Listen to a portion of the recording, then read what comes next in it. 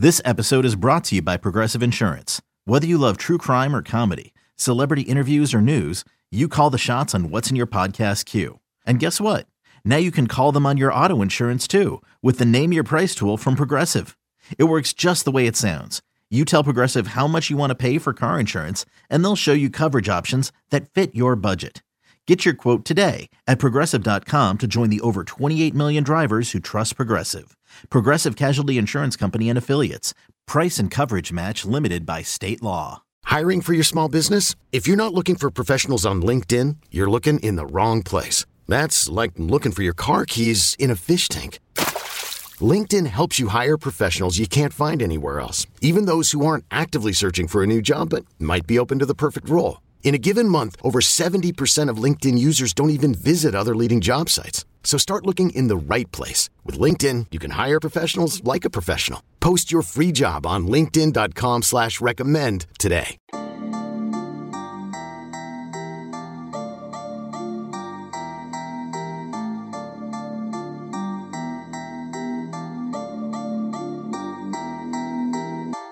Today on the Illini Inquirer podcast, let's preview a monster Illinois football game against Purdue, 11 a.m. kickoff at Memorial Stadium on Saturday. We'll have Joey Wagner to talk some Illini side of things, and Tom Dienhart from GoldenBlack.com, part of the On3 network. He'll join us to break down Purdue here in a few minutes.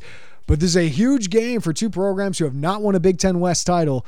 If either of them want to win a Big Ten West title, this is going to go a long way. Purdue has lost back-to-back games. They need help to win a Big Ten West title. But if they beat Illinois, they have Indiana and Northwestern left on the schedule. And if they get to 6-3 and you get Wisconsin or Iowa to win or to lose a game, then Purdue has a decent shot, pretty good shot of winning the Big Ten West. They'll definitely be atop the mix. If Illinois wins this game, they have a stranglehold over the Big Ten West because they will have beaten every other contender in the Big Ten West with that head-to-head tiebreaker. So that'd be really important for Illinois. Now, if they lost to both Michigan and Northwestern, they would be in trouble, and you could get a bunch of crazy scenarios involved. But if Illinois wins on Saturday, you feel confident that they can beat Northwestern. You still got to do it, but Illinois would take a long step toward winning a Big Ten West title. Illinois hasn't beaten Purdue, though, in a while. So let's break down this matchup, shall we? Joey Wagner will break down the latest on Illinois football, what we think of this matchup from their side. But let's get the lowdown, some intel on Purdue. Tom Dienhart covers Purdue Boilermakers for the On3 network as part of GoldandBlack.com. He'll join us next right here on the Illini Inquirer podcast. Introducing the Two-Way V4, where groundbreaking fuel cell technology meets fresh foam cushioning for the ultimate performance. With Fuel Cell, each step feels explosive, delivering unparalleled energy return. Paired with fresh foam, experience maximum comfort throughout the game. Its lightweight textile upper offers support and breathability without sacrificing agility. Whether you're hitting the clutch shot or locking down the opposition, the Two-Way V4 gives you the tools to play at a high level. Learn more and purchase the Two-Way for yourself at NewBalance.com. Selling a little or a lot? Shopify helps you do your thing, however you cha-ching. Shopify is the global commerce platform that helps you sell at every stage of your business. From the launch your online shop stage, to the first real-life store stage, all the way to the did we just hit 1 million orders stage. Shopify's here to help you grow. Whether you're selling scented soap or offering outdoor outfits, Shopify helps you sell everywhere. From their all-in-one e-commerce platform to their in-person POS system, wherever and whatever you're selling, Shopify's got you covered. Shopify helps you turn browsers into buyers with the internet's best converting checkout. 15% better on average compared to other leading commerce platforms. And sell more with less effort thanks to Shopify Magic, your AI-powered all-star. Shopify powers 10% of all e-commerce in the U.S. And Shopify is the global force behind Allbirds, Rothy's, and Brooklinen, and millions of other entrepreneurs of every size across 175 countries. Plus, Shopify's award-winning 24/7 help is there to support your success every step of the way. Because businesses that grow, grow with Shopify. Sign up for a $1 per month trial period at shopify.com/Odyssey Podcast, all lowercase. Go to shopify.com/Odyssey Podcast now to grow your business, no matter what stage you're in. Shopify.com/Odyssey Podcast. All right, let's get to know a little bit more about the Purdue Boilermakers from a guy who knows the team really well, covered the Big Ten for a really long time. One of my favorites in the Big Ten, Tom Dienhart. Appreciate your time, Tom. How you doing, man? I'm doing excellent, and looking forward to another cannon battle. I've seen a lot of these over the years, Jeremy. Of course, Purdue has had Illinois' number, but boy, I wouldn't be shocked if maybe the Illini can flip that script on Saturday. Yeah, 13 of 17 they've won, Tom. And I always talk about these programs like they're sister schools, right? Yep. Like there's so much similarities between both of them. They're kind of basketball schools, right? Mm-hmm. That, hey, if football is just competitive. Here you go, Tom. Huge November game in Champaign with Big Ten West title implications. Illinois can go a lot further than Purdue in winning the Big Ten West this weekend, but still, Purdue, after back-to-back losses, if they win this one, they kind of control their own destiny for the most part. Yeah, they're going to need some help. They sort of blew their ability to control their destiny last week, Jeremy. They got sat on by Iowa. Yeah. Over here at Ross-Ade Stadium, 24-3. Just an evisceration, no other way to put it. Men among boys that day in a strong wind. So, yeah, now they need help. But, of course, goal number one for Purdue is they got to beat Illinois, right? That's where it begins. And then, of course, I don't want to get bogged down in all the scenarios, but Wisconsin and Iowa obviously are still involved too, along with Illinois and Purdue. So if Purdue wins, it certainly would give them a decent shot. Maybe they still would need help with losses by Illinois. And, of course, the winner of the Wisconsin-Iowa game would need to lose too. So they've still got something to play for, is a real long-winded way to put it. Still, Illinois and Purdue, who have never won the West, are in the mix to win the West. So, and it's November. That's right. So Purdue starts the year off really well for the most part, especially during conference play. But what has changed the last 2 weeks going up against the two teams we thought would win the West, Wisconsin and Iowa? I think that's a good reason why it's kind of gone off the rails for Purdue, Jeremy, who they've played. Yeah. The two best teams in the West, probably, right? I know the issues for Wisconsin and Iowa have been well documented. We all know the punchline Iowa had become offensively, and the issues Wisconsin had with the coaching change too. But as you know, they sort of seem to have things on track now, right? They're hitting their stride in November. So I think that was part of Purdue's issues, playing quality opponents. And if they look in the mirror, Purdue does, Jeremy, defensively, the secondary, it's melting down. There's no other way to put it. They're really struggling to stop big pass plays. I think there's a confidence issue, a crisis of confidence, if you will. Blown coverages, miscommunication, poor tackling. And then offensively, Aiden O'Connell. No big secret, right? Purdue's going to go as far and do as well if Aiden O'Connell's playing well. And he's not played well the last 2 weeks. A combined 5 interceptions, 3 at Wisconsin. And again, the conditions weren't great last week. You know that. It was the same in Champaign as it was in West Lafayette. Purdue still tried to throw it 43 times. But long story short, he struggled once again. So secondary, quarterback, tougher schedule, those three things that really caused Purdue to fall back to the pack and be 5-4 right now. Aiden O'Connell, you're right. They go as he goes. Right, like when he's good, they feel like they can almost beat anybody with how he can throw the ball around with Charlie Jones there, but he hasn't been as efficient. What has been the difference for Aiden O'Connell? What happens when he's struggling? I think sometimes he works too quickly. If you listen to Jeff Braun, maybe he doesn't let receivers fully run their routes, and he struggles to buy time. He's not the most athletic guy in the world. That's no big revelation either. And I'll tell you what. There is no yin to Charlie Jones Yang. There is no number 2 wide receiver. That person, that's somebody who's never developed, Jeremy. And it's been a big issue. Everybody knows number 15, Charlie Jones, is the favorite son, that he's going to get all the looks and all the targets. They watch film and he still makes his catches, but there's no big plays. And Purdue's offense, like any offense, is built on getting chunk plays, and they haven't been there. And their inability to stretch the defense has been an issue, and that gets back to the receiving core. Brock Thompson may be back Saturday, Jeremy. He was the MVP of Purdue's win against Tennessee in the Music City Bowl. And if they get him back, maybe he helps that receiving core. But otherwise, guys like TJ Sheffield, Mershawn Rice, Deion Burke, Burks, Abdul Rahman, you've seen they've not stepped up. It's been Charlie Jones, first, second, and third options. Look at the targets, third in the nation. And they also need more consistency from Payne Durham, their tight end. Yeah. So I think the inconsistency of the receiving position has also maybe held Aiden back a little bit. Charlie Jones is really good. They've unlocked something there that Iowa was certainly unable to do. But Devin Witherspoon, the Illinois corner, has shut Trey Palmer down, shut Keon Coleman down. The difference with Michigan State, Tom, was they had another guy in Jaden Reed, like two great receivers.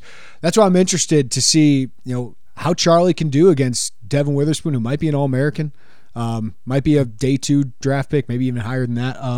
So what do you think about Charlie Jones? Tell me the story of Charlie Jones and Purdue so far this season. Yeah, it's where would Purdue be without Charlie Jones, Jeremy? I've thought about that. I'm sure fans have too. My goodness. If you go back, the number one receiver was supposed to be a guy named Milton Wright, who flunked out of school even last December, didn't play in the bowl game, never got eligible in the spring. So his absence hurt. Talked about Brock Thompson's injury, not having him, or only having it for 2 games this year. And yeah, Charlie's been a revelation. This offense would be lost without him. I do think he's very good, Jeremy. He, I don't know, on a good team, though, I don't think he's your number one receiver. A good second or third guy. He's legit fast. He's not very big. He's slight. He is tough, but the one thing, Jeremy, is he came to West Lafayette with lower body issues, and they persist. And he rarely, if ever, practices. They just try to get him from Saturday to Saturday. And that's not an ideal situation. So he's banged up. He's really not practicing either. But again, he shows up and gives what he's got on Saturdays. He had, I think, 10 catches last Saturday, Jeremy, but I think he only averaged about 10 yards a catch. Again, no big plays. Yeah. Purdue still doesn't run the ball that often, Tom. But when they run the ball this year, they seem to run it better, right? The yards per carry is up. Devin Mockabee has been a revelation as a walk-on. They seem to have some other solid backs. Do you think Jeff Brohm will try to run the ball more? Because it seems like they're better at it this year. Yeah, I think he regrets not doing it last week, to be honest with you. He said as much in his Monday press conference in those conditions. And the Purdue run game is probably one of the best Brohm's had in his 6 years in West Lafayette. He's just he's been a revelation like Charlie Jones, a redshirt freshman. He's a walk-on from Southern Indiana, Boonville. I keep rubbing my eyes and going, is this guy really legit?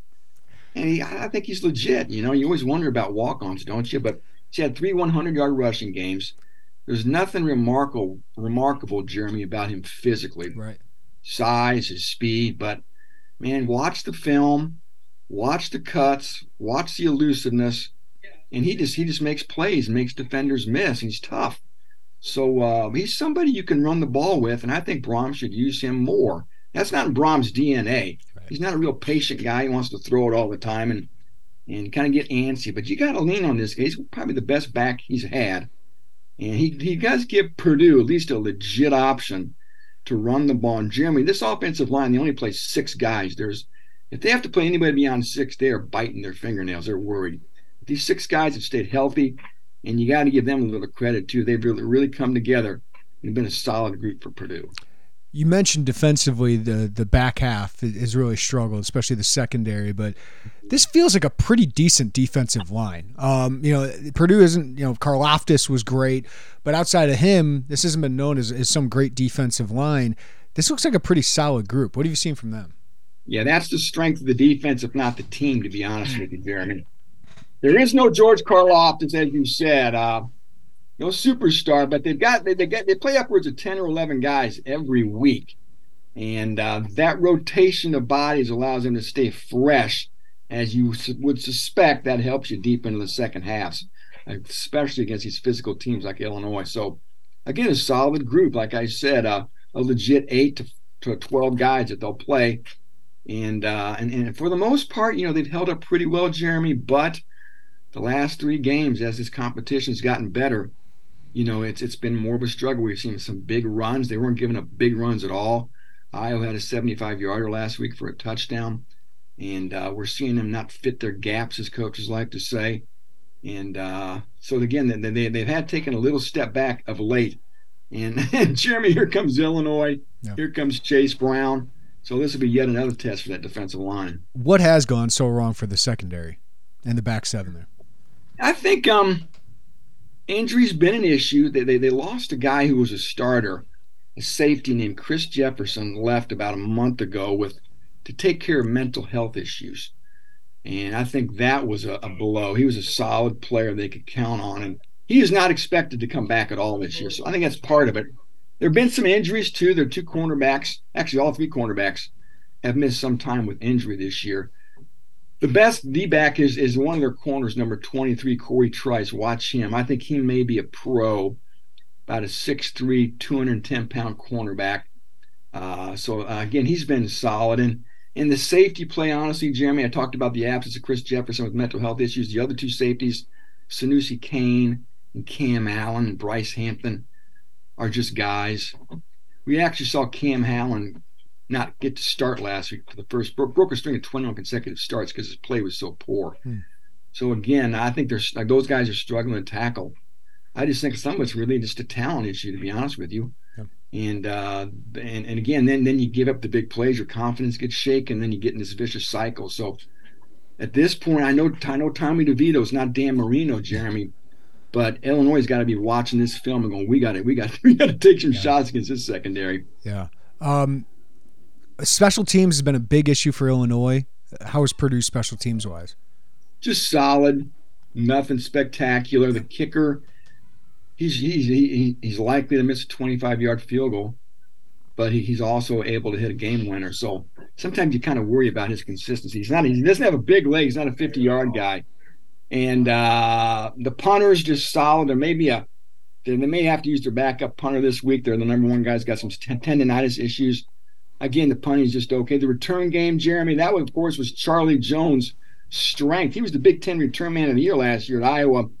I think his heavy use at Purdue has sort of precluded him to really be a factor in the return game. So again, the return games are just largely average or a non-factor. The coverage has been solid. So again, just this sort of held serve, if you will, in special teams, I guess. Illinois would take that at this point. All right. They're not losing games for them. Yeah. 4-0 Illinois against Big Ten West opponents, 0-2 against Big Ten East. And Purdue, just lost to Iowa and Wisconsin. Illinois kind of built itself similarly. So what do you think of this matchup, Tom? Like, who has the advantage here? Not a good matchup. Purdue's never known as a physical team, Jeremy. You've been around these parts a long time, Illinois, the Big Ten. You know what Purdue usually is offensively. They're not a punchy-in-the-nose team. They practice against that kind of offense, too, so you always kind of wonder what type of an edge your defense has. Are they really tough? Can they really be physical against those teams? And most of the time, Purdue can't match up. So I'll be honest, it's not a good matchup for Purdue. As much as I like the Purdue D-line, like I said, Wisconsin and Iowa sort of had their way. I mean, the freshman running back at Iowa had 200 yards last week. Braylon Allen had over 100 yards, too. Last year, Jeremy, your freshman running back, Josh McCray, had about 150 yards. Chase Brown didn't even play. Mm-hmm. So long story short, no, I don't think it's a good matchup from a Purdue defense to an Illinois offense standpoint. Now, if you flip it around, I'm not sure if Illinois has seen an offense or a quarterback like O'Connell. I know O'Connell struggled. I talked about that. But still, we all know he's dangerous, right? Yep. We all know there's potential. So that's a matchup Purdue's got to take advantage of, Jeremy. Purdue's got to get a lead if they want to win. If they have to play from behind, and if Illinois is able to hold that ball and just pound you and eat clock, it's going to look a lot like last week probably for Purdue when they lost 24-3. Yeah, I think they want to do what Michigan State did, get a lead, make Illinois catch up. They're not really built for that, even though Tommy DeVito did show some good things there. Well, Tom, before I let you go, these are two basketball schools, as they like to say. What do you think of Purdue? I mean, we know Zach Edey, but they lost so much. But, Matt Painter I still think is one of the best coaches in the Big Ten. It's just the offseason did not go as I think he probably hoped. Yeah, they were supposed to get the Nigel Pack kid from Kansas State, an Indianapolis kid who they almost got out of high school. And we all know unfolded there with John Carlos Ruiz and Miami. So, they're always good up front, right? You talked about Edey. They love this Trey Kaufman-Wren kid, the redshirt freshman, Caleb First from Fort Wayne. They've got some good guys up front. But, Jeremy, for Purdue, it always comes back to the guard play. They're never elite in the backcourt. And they're probably going to have to start a true freshman point guard, a kid named Braden Smith. Now, everybody's excited about the kid, right? But I don't know if you're going to be ready to play when you start locking horns with these Big Ten teams. How physical can he be? How strong is he? I don't know if he's ready to jump in the deep end just yet. They may have to throw him in the deep end, though. They tried like crazy to get a portal point guard, and they struck out on 4 or 5 guys. They ended up taking a kid from Utah named David Jenkins, who's not really a point guard. He's more of a 2-guard. So my point is, Purdue's going to be solid once again, probably about a 5th-place Big Ten team. I think they will make the big dance as maybe a 7 to a 9 seed. But I think when push comes to shove, when you're playing these good teams, can Purdue's guards step up? And when the shot clock's winding down, Jeremy, who can get their own shot for Purdue? Somebody's got to get the ball to Zach Edey. It's all about the guards. And again, going back to Gene Cady, I don't want to make this a diatribe. Going back to Gene Cady, they never have top shelf point guard play. Tom Dienhart, Purdue, goldenblack.com, part of the On3 network. Tom Dienhart, appreciate you as always, my man. Hey, I'll see you Saturday, buddy. I always appreciate all you do, Jeremy, and I love coming to Champaign-Urbana. I've been there a million times, and I agree with you. These are like sister cities and right. Sister schools in so many ways. Appreciate you, Tom. Take care, buddy. eBay Motors is here for the ride. Remember when you first saw the potential? And then through some elbow grease, fresh installs, and a whole lot of love, you transformed 100,000 miles and a body full of rust into a drive that's all your own. Look to your left. Look to your right. It's official. No one's got a ride like this. There's nothing else that sounds like, feels like, or looks like the set of wheels in your garage. With over 122 million parts, you can make sure your number one ride or die stays running smoothly. So there's no limit to how far you can take it. Brake kits, turbochargers, engines, exhaust kits, roof racks, LED headlights, bumpers, whatever your baby needs, eBay Motors has it. And with eBay Guaranteed Fit, it's guaranteed to fit your ride the first time, every time, or your money back. Plus, at these prices, well, you're burning rubber, not cash.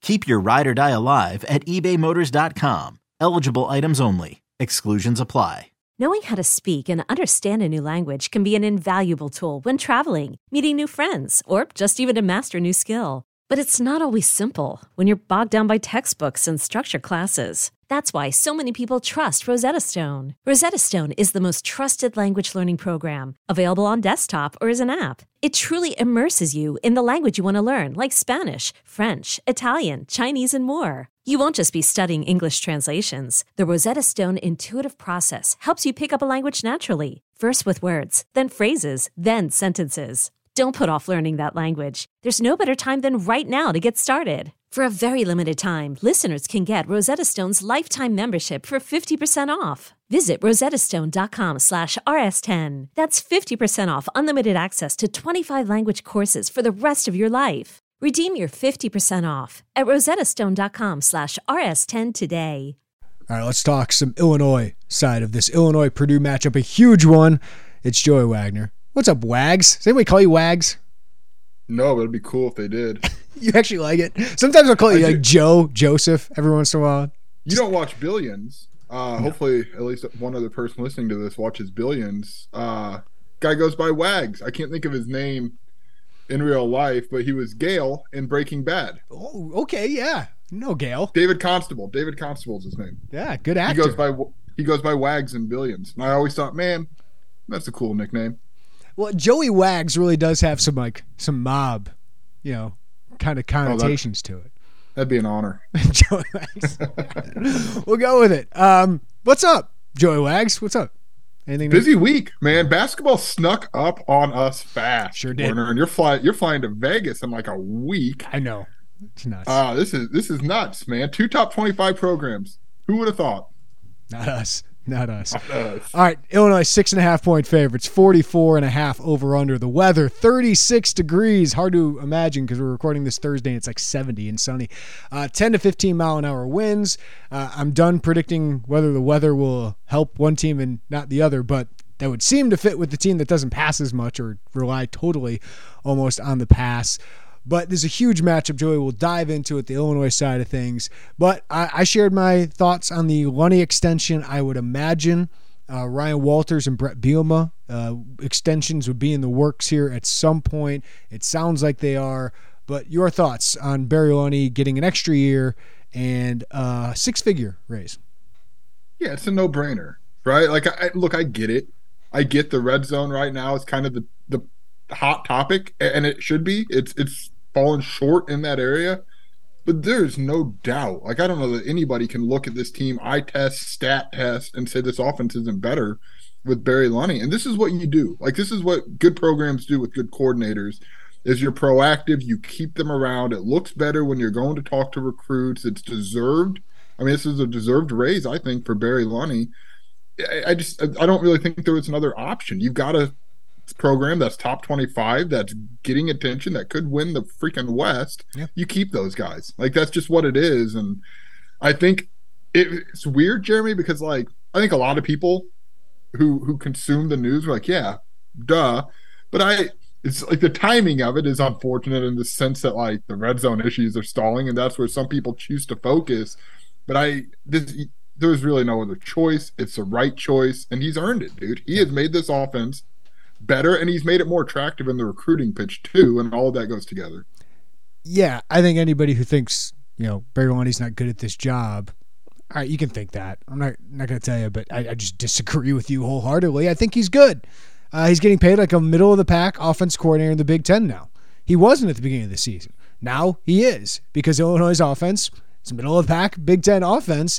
And you know what they're doing with Barry Lunny? What they didn't do last year? They're winning, right? Like, they're winning football games because their offense is taking step forwards to go along with a defense that is top-notch under Ryan Walters. And Ryan Walters is paid like a top-notch Big Ten defensive coordinator. So I think this is the going right. I think it's smart by them to be proactive. I think it's smart to show that, yeah, this is our guy. We found it, to anyone who's doubting it. But most importantly, it's about keeping stability. And I think Josh Whitman and his message, his statement, one of the biggest things he said is stability is key to us building on this, right? To getting towards a championship level. When we have good people, we need to keep them. And I agree that Barry Lunny is one of those good people. Is he perfect this year? No, but he's been good. I love his concepts. They just need to find a way to put the ball in the end zone, because that is their biggest issue. But moving the ball 20-20, I think some of the concepts he has in the red zone are good. They just need to find a way to execute better, whether that's different personnel packages, whether that's better coaching, some of these things when they come into the red zone. But that's not going to mar the fact that this group has taken a huge step forward. And I think if they needed to, they could score more points if they wanted to make some of these stats look better. But they haven't had to in most of these second half games. So you don't let one loss, one disappointment, but he hasn't been perfect, but he's been a huge upgrade. And to keep him long term makes a lot of sense. I don't have really much to add to that, other than, yes, I do think this offense, Joey, does certainly help you sell to a Malik Elzy, to the next quarterback. Look what he's done with Tommy DeVito. Like, Tommy DeVito and Barry Lunny, to me, I say hand in hand all the time. I put them together when I discuss this offense because, yes, Tommy DeVito has been great and has been a huge upgrade, but that goes along with an offense. He's performed better in this offense than Dino Babers' offense, right? So I think Barry Lunny gets some of that credit too, because the pairing of those two has been the key to all of this. Yeah, I think if you were to go back on August 1st and say, hey, take the record out, right? Like, just take the record out of it, which I think is obviously a huge part of this discussion. And you were to show people and say, hey, these are what the offensive stats are going to be on November 10th, I guess it is now. Yeah. What would you think? And people would say, keep that guy around.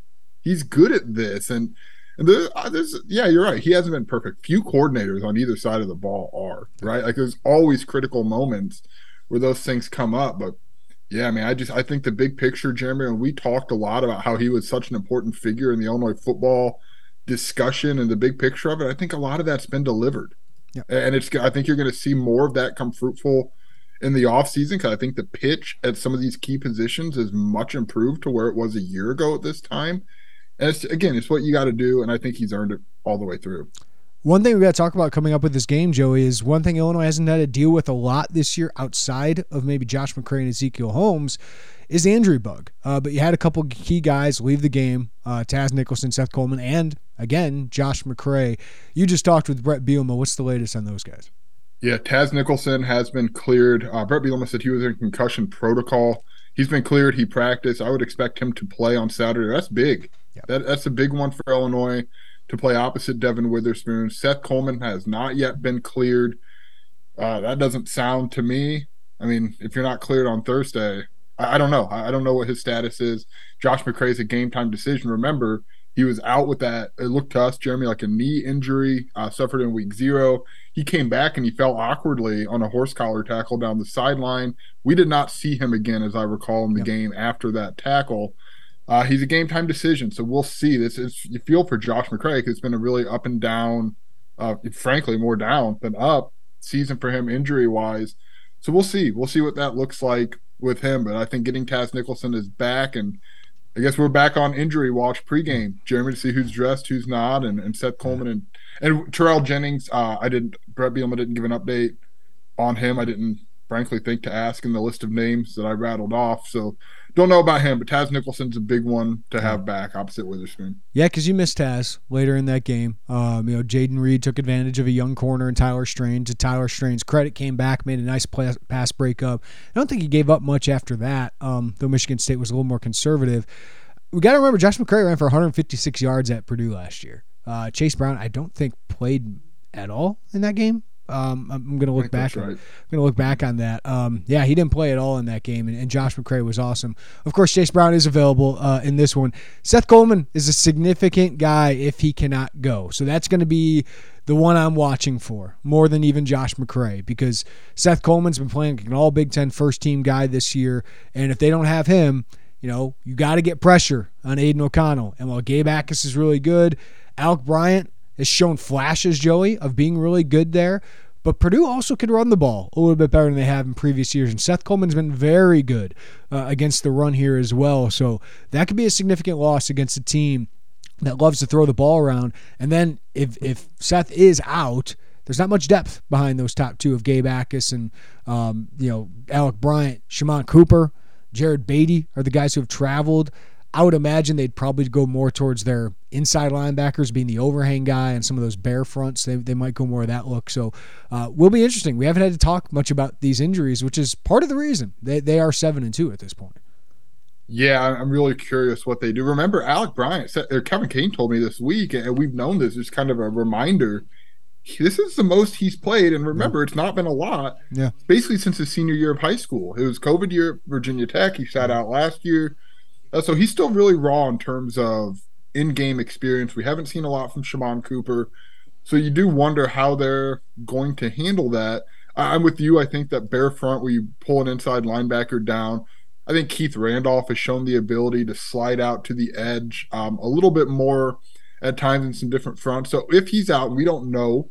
If he is, that would – I think, would we see more creativity, more different packages from Ryan Walters, from that defensive coaching staff to make up for that.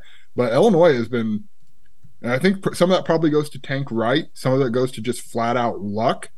Illinois has been pretty healthy this year, Jeremy, really healthy. A couple, obviously McCray, Ezekiel Holmes, but man, this is as healthy a year as I remember from Illinois football. And we've said since the beginning, they need it because there's not a lot of depth.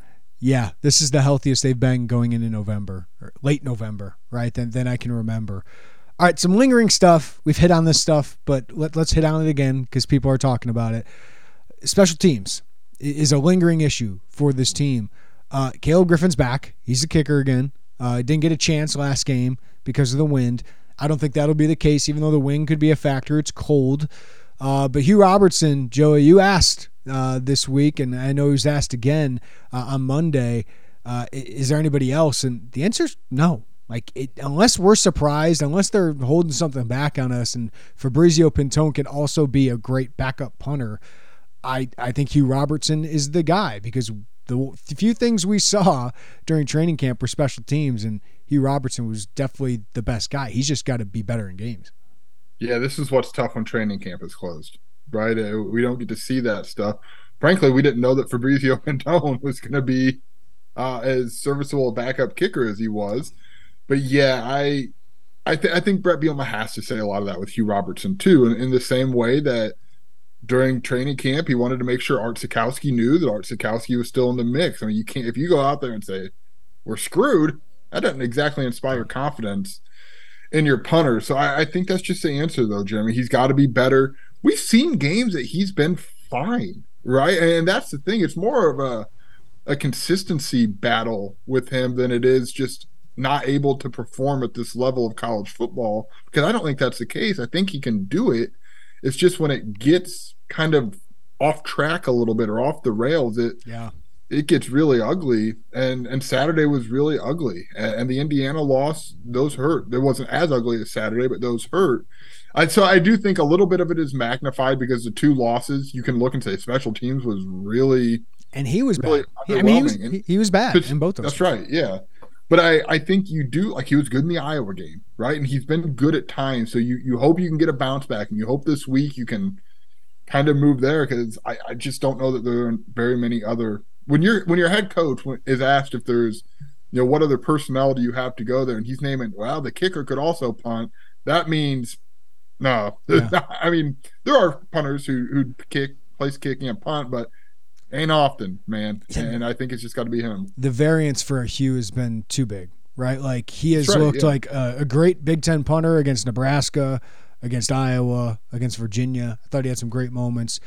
Then the Indiana game, Chattanooga, he averaged 31.4 yards per punt in that one, but it didn't matter because he was a blowout. And Michigan State, man, that was, I know the wind, but there was really only one that was impacted by wind, right? And you see Bryce Behringer on the other side and what he can do. I'm not expecting Hugh Robertson to be that, but you just got to be more consistent. Red zone. Brett Bielema said, hey, why are you guys talking so much about the red zone? He knows this has been an issue all year. And I thought Barry Lunney, he does this really well. Like, he owns it. He owns some things, but he also was honest in that they didn't execute some of their play calls, both in the red zone and the short yardage situations. You talked with Bart Miller, the offensive line coach. The offensive line had its worst game of the season, in my opinion. Like, they lost the point of attack. Some of that, Simeon Barrow was really good. Jacob Slade was really good. Like, Michigan State's talented up front, but that was just maybe it's just an outlier, but that was a surprise that Illinois' offensive line struggled like it did. And then you have Tommy DeVito throw a poor pass on 4th and goal where the play was open. You had some other opportunities for running backs to make a cutback maybe and make a play. You got to execute better, whether that's the play call or the actual play call that's set up for success. The players got to execute it. Yeah, I don't know if it's more or less frustrating when it's not just the same thing every week, right? It'd be one thing if every week Barry Lunney just called a bad play and time over. But it's a combination of probably some calls, and Barry's admitted that, some calls that he would like to have back, and just some calls that were well drawn up that weren't executed. This game has a lot of potential because, we've heard, right, Jeremy? We've heard this team, like, us against everybody. They wear a chip, and is it manufactured? Yes, in the same way that Brad Underwood manufactured a chip on his team's shoulder. And actually, maybe to be fair, not all of Illinois' chip is manufactured. They've been kind of a punching bag for a lot of those guys' career. But it seems to me like the Vince McMahon strut into the post-game presser if they're successful in the red zone. And I'm sure because Brett Bielema likes to remind us of what we say and what we write, and that's fine. That's accountability. I'm sure it will be brought up if they do have success in the red zone. We wouldn't be doing we would not be doing our jobs if we did not bring up the red zone, right? And he understands 100%. That. But yes, if they have success, but that's why we write about it, because like this is the biggest thing holding them back from being 9-0. That's right. The two things that we just talked about, special teams and red zone. But frankly, with red zone, with more efficiency in the red zone, you could probably overcome some of those special teams moment. The goal line at Indiana, the goal line against Michigan State.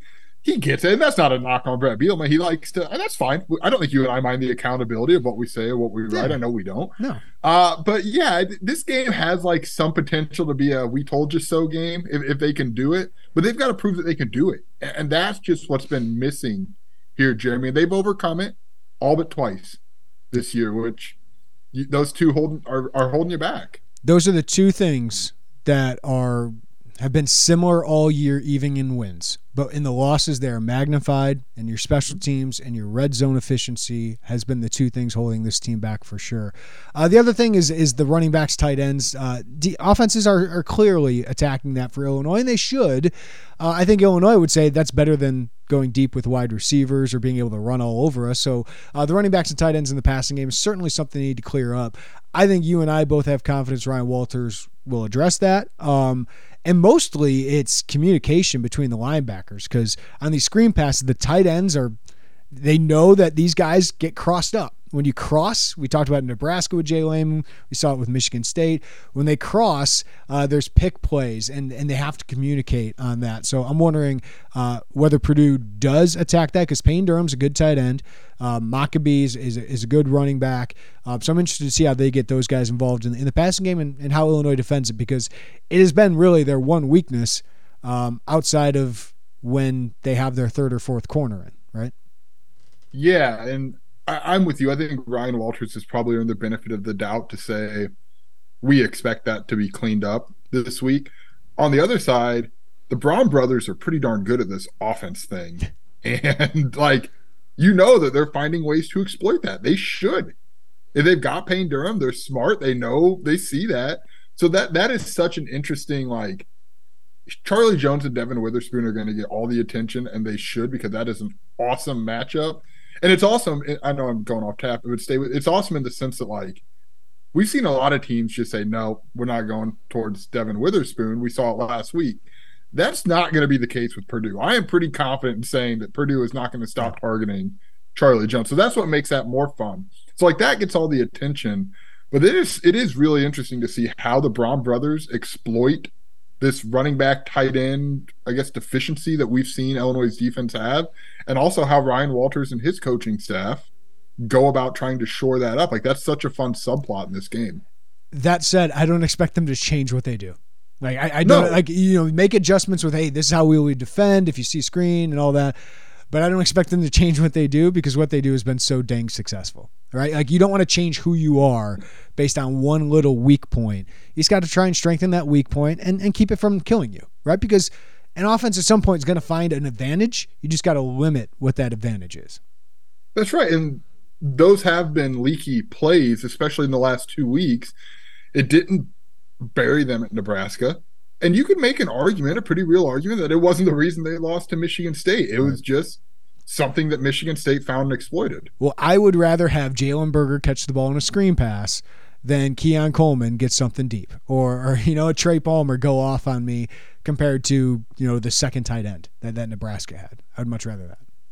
It's my guess that you are not alone in that line of thinking, because you can do a lot more, get to the football, tackle for a gain. And some of those, Jimmy, there were a couple bigger plays in the last few weeks, but some of those were 7-8 yards. I mean, you'll live with that if it means you're keeping someone out of the end zone. And we're talking about the linebackers. The defensive line they have to do a better job of understanding, whoa, they just let me blow by them. That's got to be difficult when you're a Calvin Avery or a Johnny Newton or Keith Randolph, because you're I'm going to get a sack here, going to blow up this play, but, the play's already behind me, right? That's where – those are tough. Those are tough for defensive linemen, and coordinators are taking advantage of that. Let's talk more about this matchup, Joey. Purdue's passing attack, it's dangerous, right? You look up and down Aiden O'Connell's game log. He's averaging 300 passing yards a game. Nobody else in the Big Ten, not C.J. Stroud, is doing that. 365 against Penn State, 424, 3 touchdowns at Syracuse, 360 and 2 touchdowns against Maryland, 391 and 4 touchdowns against Nebraska. Last 2 weeks, though, against similar teams, Iowa, Wisconsin, he has thrown 1 touchdown to 5 interceptions. Charlie Jones is an amazing wide receiver compared to what was he, the 4th guy at Iowa last year, and now he's the number 1 receiving guy in the Big Ten, at least by the stats. But they go to him and go to him and go to him. They don't have what Michigan State had, which was 2-star receivers. They don't have the depth in their passing attack. They don't have the efficiency. Aiden O'Connell's pass efficiency has gone about 30 points down this season. Again, he's thrown 10 interceptions. For how much he throws the ball, that's not a ridiculous amount, but the last 2 weeks he's thrown 5 interceptions against good defenses in Wisconsin and Iowa. So this is a really dangerous passing attack, right? But I think Michigan State had more answers. Purdue seems to have one connection that's working for them, and I would say Payne Durham is pretty solid too, tight end. Yeah, I'm with you. And it turns out the big answer that Purdue has, Illinois really believes in its answer across the field in Devin Witherspoon. And I think they'll take a matchup where I think that staff believes so highly of Devin Witherspoon, they'll take him in any matchup. Now, Charlie Jones is going to get his. What does that look like? I don't know. Is it 5 catches for 50 yards? Could be, right? I mean, he's a good player. He's a really good player. But I think Illinois will basically say, beat us without Charlie Jones. And can Purdue do that? Probably. Will Purdue do that? I don't know. I think you're going to see, I think as we talked about, Taz Nicholson back Huge. Is a big deal. Payne Durham is a guy, though, because we've seen tight ends, as we've talked about, have some success. We saw it against Iowa, where Sam Laporta had big first half. Really big first half. They adjusted. They shut that down. So could this be more Matthew Bailey? Might we, especially as you look at potentially not being with Seth Coleman, could you see more of that? I don't know. I think having Matthew Bailey helps. Sidney Brown right? helps. Sidney Brown's the guy Payne Durham, yeah. Right, but I think like a dime package where we've seen Matthew Bailey against a team that's, especially if they're coming from behind at any point, that's certainly not going to be bashful about throwing the ball.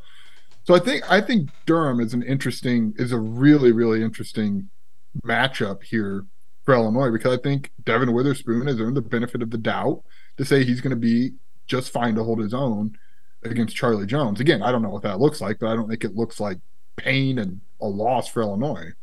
Here's the thing about Purdue. I can't blame Brom for going heavy with O'Connell and Charlie Jones, right? That's one of the most dynamic pairings in the Big Ten. They're running the ball way better this year, yet he's running it the same amount. Like, they're both 38%. They ran the ball last year, 39% this year. That said, they're averaging 3.8 yards per carry. That's more than 1 yard more than they had last year. Devin Mockabee, it kind of looks awkward when he runs. This is a walk-on, redshirt freshman, 6 foot 195. He looks bigger than that, but he kind of runs like all elbows and knees. But he's been darn effective. I think he's got, four out of the last 6 games he's run for 100 yards. He didn't against Iowa last week because they barely ran the ball. They got behind early in that one, but you got to stop the run here too, because this is a Purdue team that can run the ball a little bit more effectively. And Michigan State did have some success at times on the ground. So while O'Connell and Charlie Jones are still number one, this Purdue team, if they want to, has been able to run the ball against some Big Ten teams. Hasn't been as good the last couple weeks, but they haven't just run the ball as much because they gotten behind. Yeah, I think that's huge. I mean, it sounds elementary to say stop the run, but if you can stop the run or slow the run, whatever that looks like, and get up 7-10 points, that's when I think you could play into your strength. Illinois believes in their secondary. Yeah. They should. So I think, but it starts with this team's been great with a lead. This team has been great with a lead.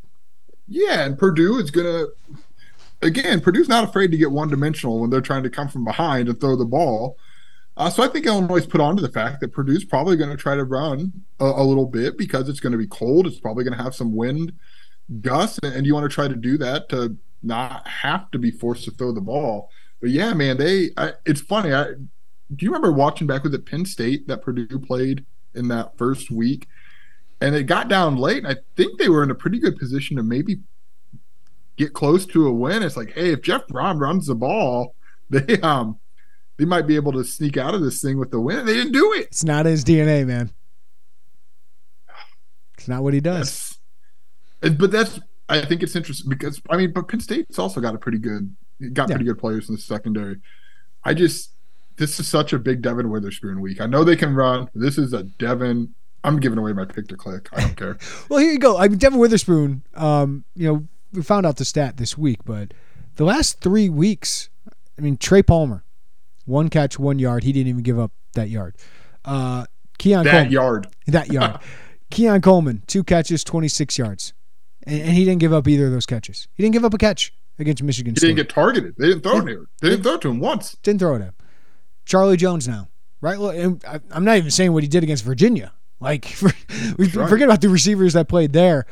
This is the last couple weeks, Devin Witherspoon stock that was already high, skyrocketing. skyrocket. And this is another chance to do that against the guy that I think is going to be on an NFL team next year. Like Charlie Jones is going to be a returner and a slot guy somewhere, right? Like his college stuff is better than Hunter Renfro's probably at that point. Like, you know what I mean? Like similar players.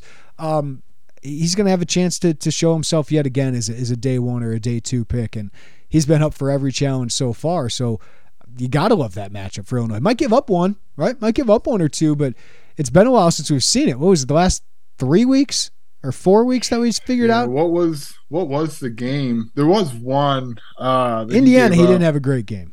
Yeah. He didn't have a great game against Indiana, but here's the stat. Last 6 games for Devin Witherspoon, 20 targets. So he only gets targeted like 3 or 4 times a game. He's allowed just 5 receptions for 19 yards the last 6 games. That's maybe what gets me so excited about this. Because if I looked at PFF earlier, Charlie Jones has been targeted, I think, 115 times, which is like third most in the country. That is their option, right? Like this isn't going to be a case like we always, for the last week, 2 weeks, we've been excited like, oh, that's going to be a fun matchup. It really hasn't been because they haven't really targeted him all that much. He is going to get targeted. Like that is what's going to be fun. Is like that's going to come to fruition. There's no way that matchup doesn't come to fruition in some capacity. I think it's just fun to if you like watching receivers and defensive backs go and talk. This is going to be that chance. Can we ask ESPN too? Can we zoom out the camera a little bit this time? Like we're always in the box. Like give us the all 22 of this. Maybe not Kendall Smith 20 yards back. You can zoom in a little bit more than that. But let's show Charlie Jones and Devin Witherspoon on the screen because I agree with you, Joe. I don't think they can go away from him. If they do, advantage Illinois, right? Because Taz Nicholson, Sidney Brown, Quan Martin, those guys are all still really good. Kendall Smith on the back half. I would imagine Kendall Smith is looking more at Charlie Jones's side this week. But let's show that side of the field because I think they are going to test Devin Witherspoon when other teams don't want to do it. You know what else has struck me? It's like sometimes there's gamesmanship. Like even with Trey Palmer, is like, yeah, it'll be Devin Witherspoon and Quan Martin. And some of that's because of where Trey Palmer lined up. Yeah. Nah, man, not this week. Ryan Walters came out and said, I bet number 31 is going to be on him. And this isn't one of those where you're trying to say, oh, maybe we'll throw multiple guys. That hasn't been the MO coming out of the Smith Center. No. This is your assignment, Devin Witherspoon. Go guard him. Let's see how it plays out. But I do think Charlie Jones is going to get some, right? It'd be foolish to think he wouldn't. I don't know. Devin surprised me the last couple of weeks. I'd say that might not age well. Hell, I don't know. I mean, I thought Trey Palmer would have a decent, I thought he'd have like 4 catches for 50 yards, and that didn't even happen. All right, Purdue, their D-line is a strength. Like their D-line's been pretty good. They lost Karlaftis, who's been great in the NFL. Not a surprise there. So they have some guys up front, maybe not a huge NFL guy, but Dean in the middle has been really good. They got a long defensive end and then a short defensive end who's good at rushing the passer. But their secondary has been awful. Their tackling has been bad. They're giving up big plays. So for me, Joey, Purdue has not had a lot of success against physical teams, though. So the defensive line's been better than I thought it would be this year, but Minnesota didn't have success, but they didn't have Ibrahim, right? Wisconsin had 178 rushing yards. Keegan Johnson of Iowa had a career day last week, 200 rushing yards in that game. Get Chase Brown to the second level and get Isaiah Williams the ball. Test those guys in the open field because they aren't tackling worth a crap right now. So get the ball to the second level, and I think you have a great chance to bust off some big ones because Wisconsin and Iowa have done it, and those aren't explosive teams either. Yeah, I think we talked about the offensive line in the red zone. You and I have covered Bart Miller for a year and a half now, almost 2 years. Those guys, I would assume he's challenged his offensive line this week to get out there and to play better. And that means... Do you think the term nut up has been mentioned this week with the offensive line group? I don't know, because Bart told me it wasn't like for a lack of physicality that he thought against Michigan State. But I think you noticed it, and maybe it came up in the post game with Brett. I want to say that game. The strain. Just that extended strain a little bit. I would bet that's probably come up. I don't know if I don't know specifically what Bart Miller has said to his guy, but I think they've been. But I agree with you. I think they've been challenged. It's like, this is what we're supposed to be, And while you've been good all year, you weren't good against Michigan State, and it really cost us a chance to win that game and to have this be the clincher. So I'm going to spoil my in the spotlight. Last week it was the offensive line, and they didn't live up to that. I'm going with the offensive line again. Like, you set the tone. I don't think they set the tone last week. No, so what does pissed off Alex Palczewski and Isaiah Adams specifically look like? Because we know those two play kind of it's not those guys I'm worried about. It's the other three. I know, yeah. Interior-wise, I think, to your point, with some of those, the defensive front, it's going to be interesting. But, man, I have to think Bart Miller is pushing those guys with a heavy challenge. Not that I don't think he challenges them week in and week out, but if you can get Chase Brown to establish himself, and like you said, Purdue is susceptible to maybe Tommy DeVito. I was encouraged with what we saw from Tommy DeVito in that last possession that ultimately ended in nothing against Michigan State. He threw the ball around. Not that we didn't think he could, but there's something there. Like, we've seen it a little bit, but there's something more brewing, I think, with him and Brian Hightower in terms of the connection on some of those deep balls. I think there's just more confidence gaining there week in and week out, because that's been pretty fruitful for Illinois. Well, I mean, that's the point, is like, if you can run on Purdue, then you can also throw on Purdue. Like, right, you can throw on Purdue no matter what. If you can run as well, like, that'd be huge for this team. I mean, Chase Brown, man, like, the thing is, he hasn't had a big one in a while, right? Like, he's had a 20-yard gain, 18 last week, and then he fumbled. This feels like a week he could break a big one, because Purdue's not very good in the open field. So get him to the second level, get onto their linebackers, and I think you have a chance.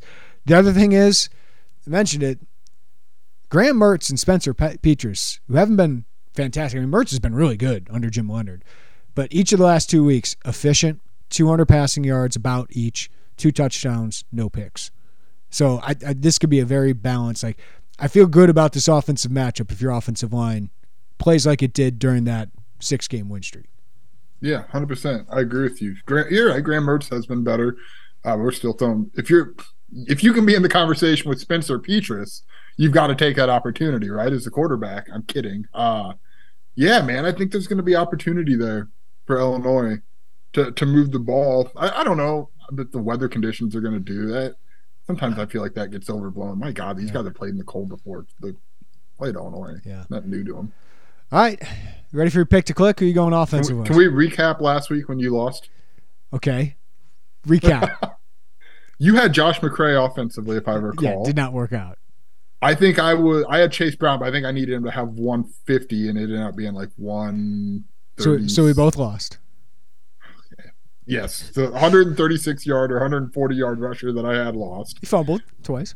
He did. That's fair. I don't remember who we had defensively. Well, you had Spoon, right?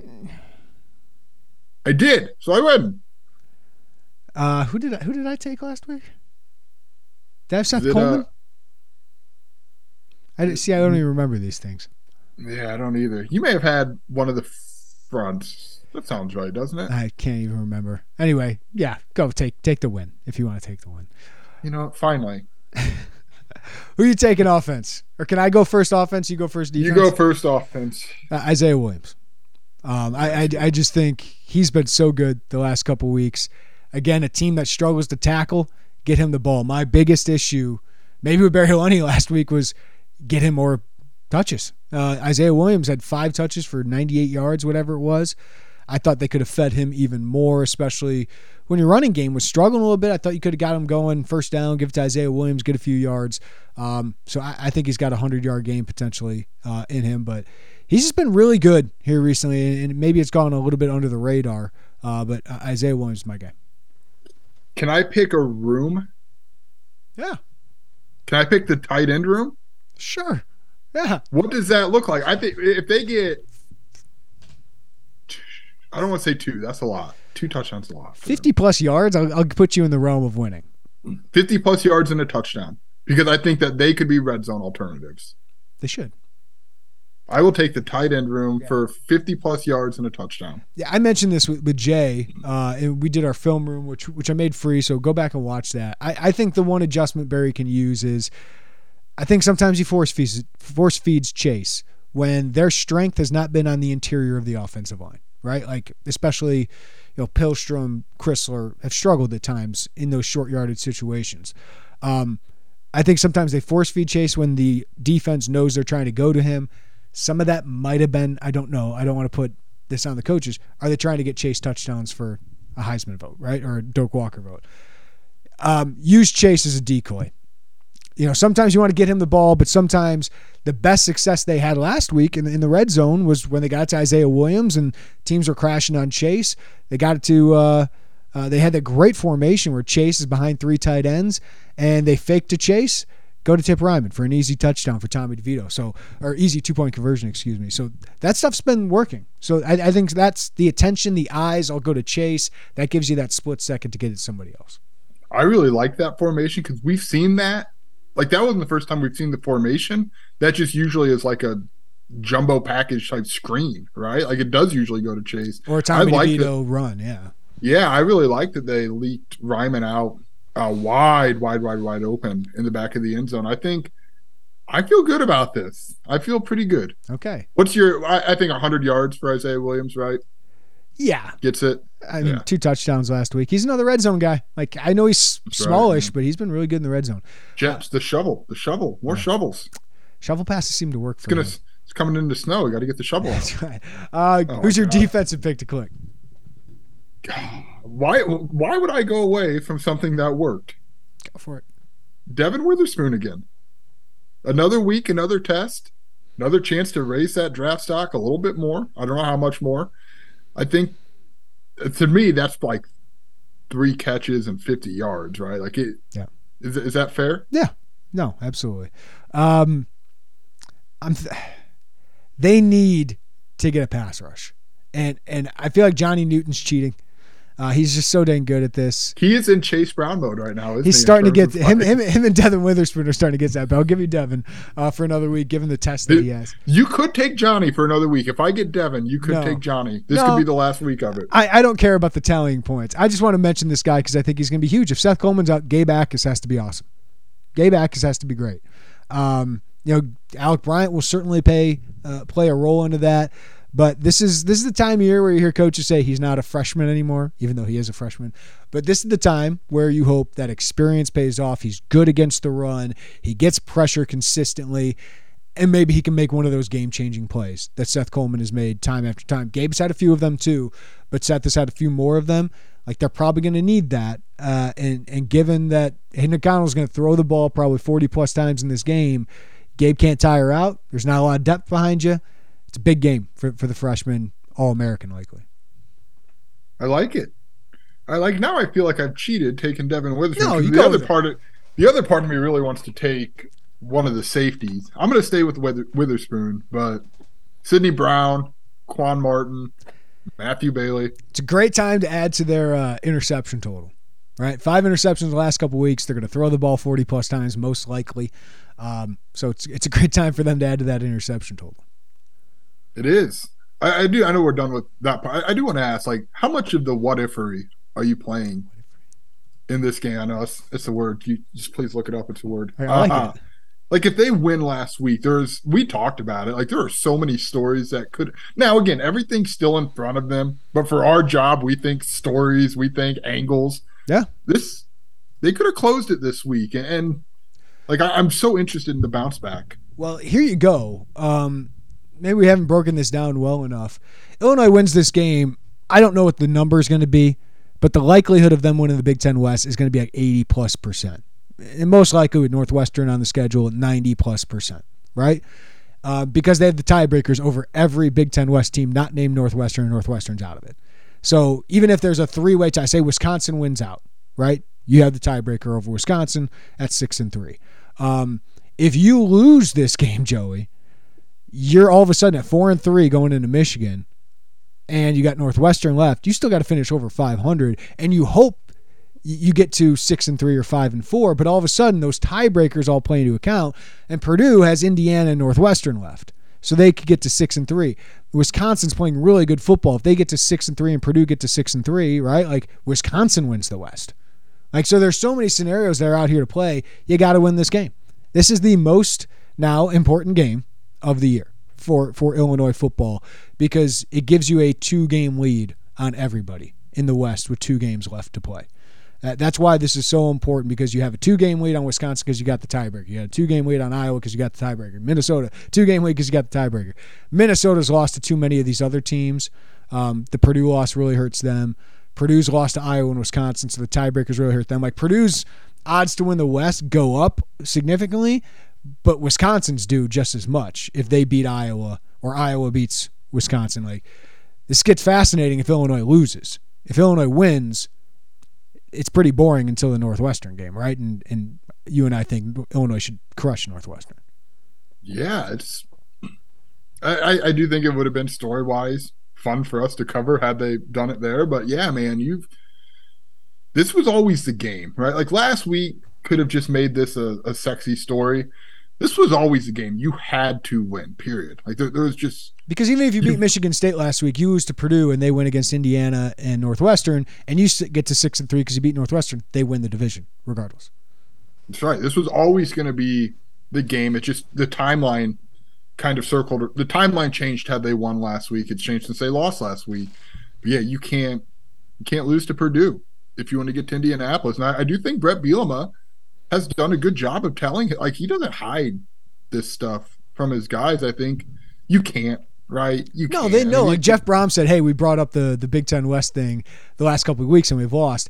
So, and they're in a different spot, right? They have to win out to get there. So he's got to focus on this one because you can't win the next 2. Like, the next 2 don't matter if you don't win this one. Brett Bielema knows it's being talked about, knows his guys know it's happening, so he addresses it with his team, and it kind of helps control the narrative within their own building. But I don't think they were overlooking Michigan State, Joey. I just think they didn't play well. Yeah, and people might disagree with that. That's fine because it bucks the traditional trap game narrative that people get in love with. I understand.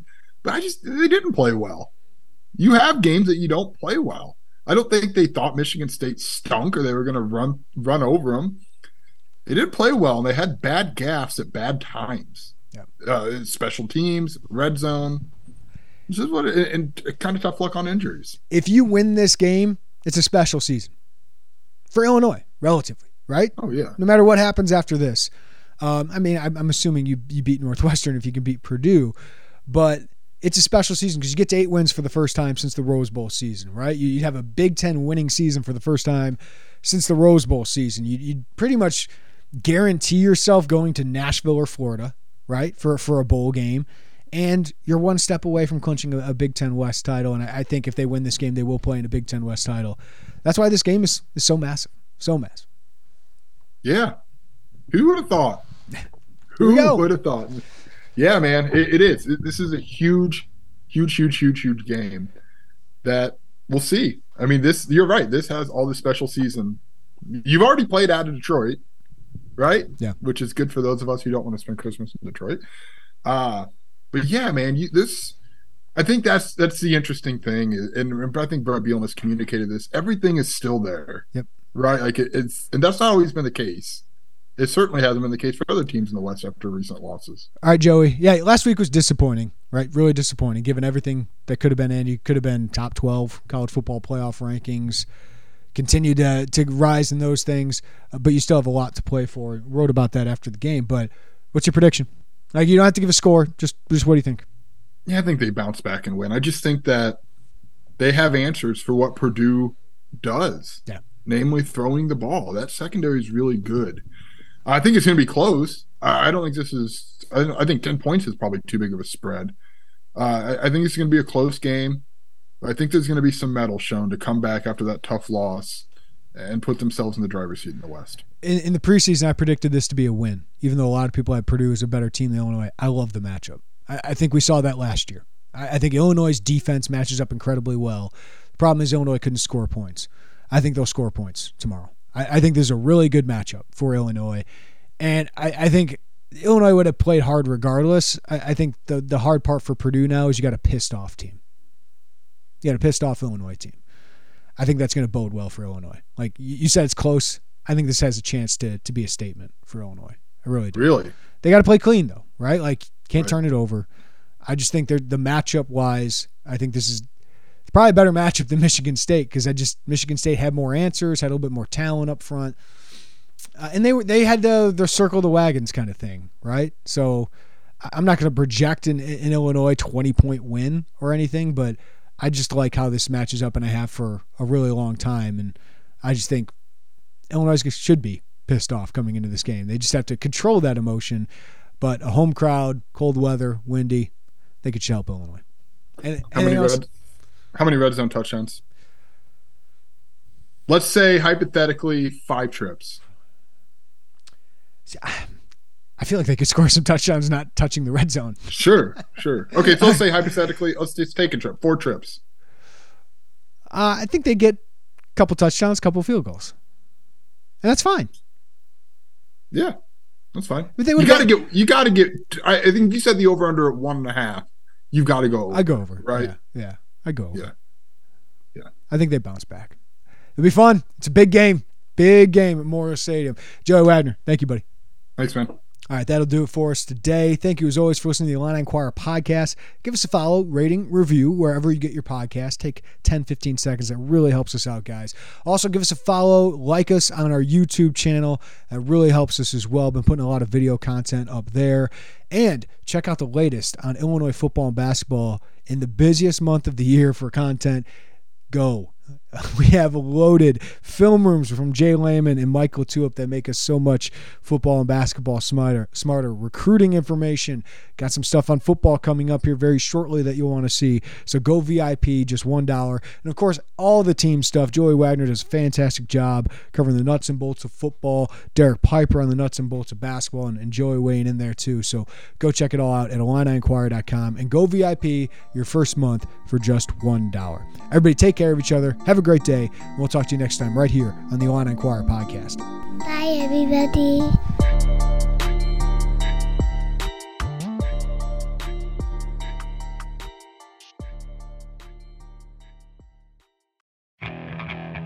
Okay, picture this. It's Friday afternoon when a thought hits you. I can waste another weekend doing the same old whatever, or I can conquer it. I can hop into my all-new Hyundai Santa Fe and hit the road. Any road. The steeper, the better. Because my all-new Santa Fe is available with H-Track all-wheel drive, so I can hit the trail without a worry in the world.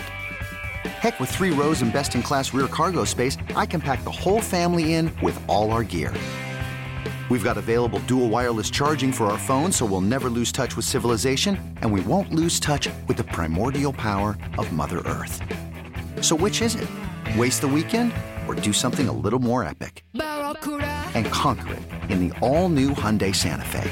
Visit HyundaiUSA.com or call 562-314-4603 for more details. Hyundai, there's joy in every journey.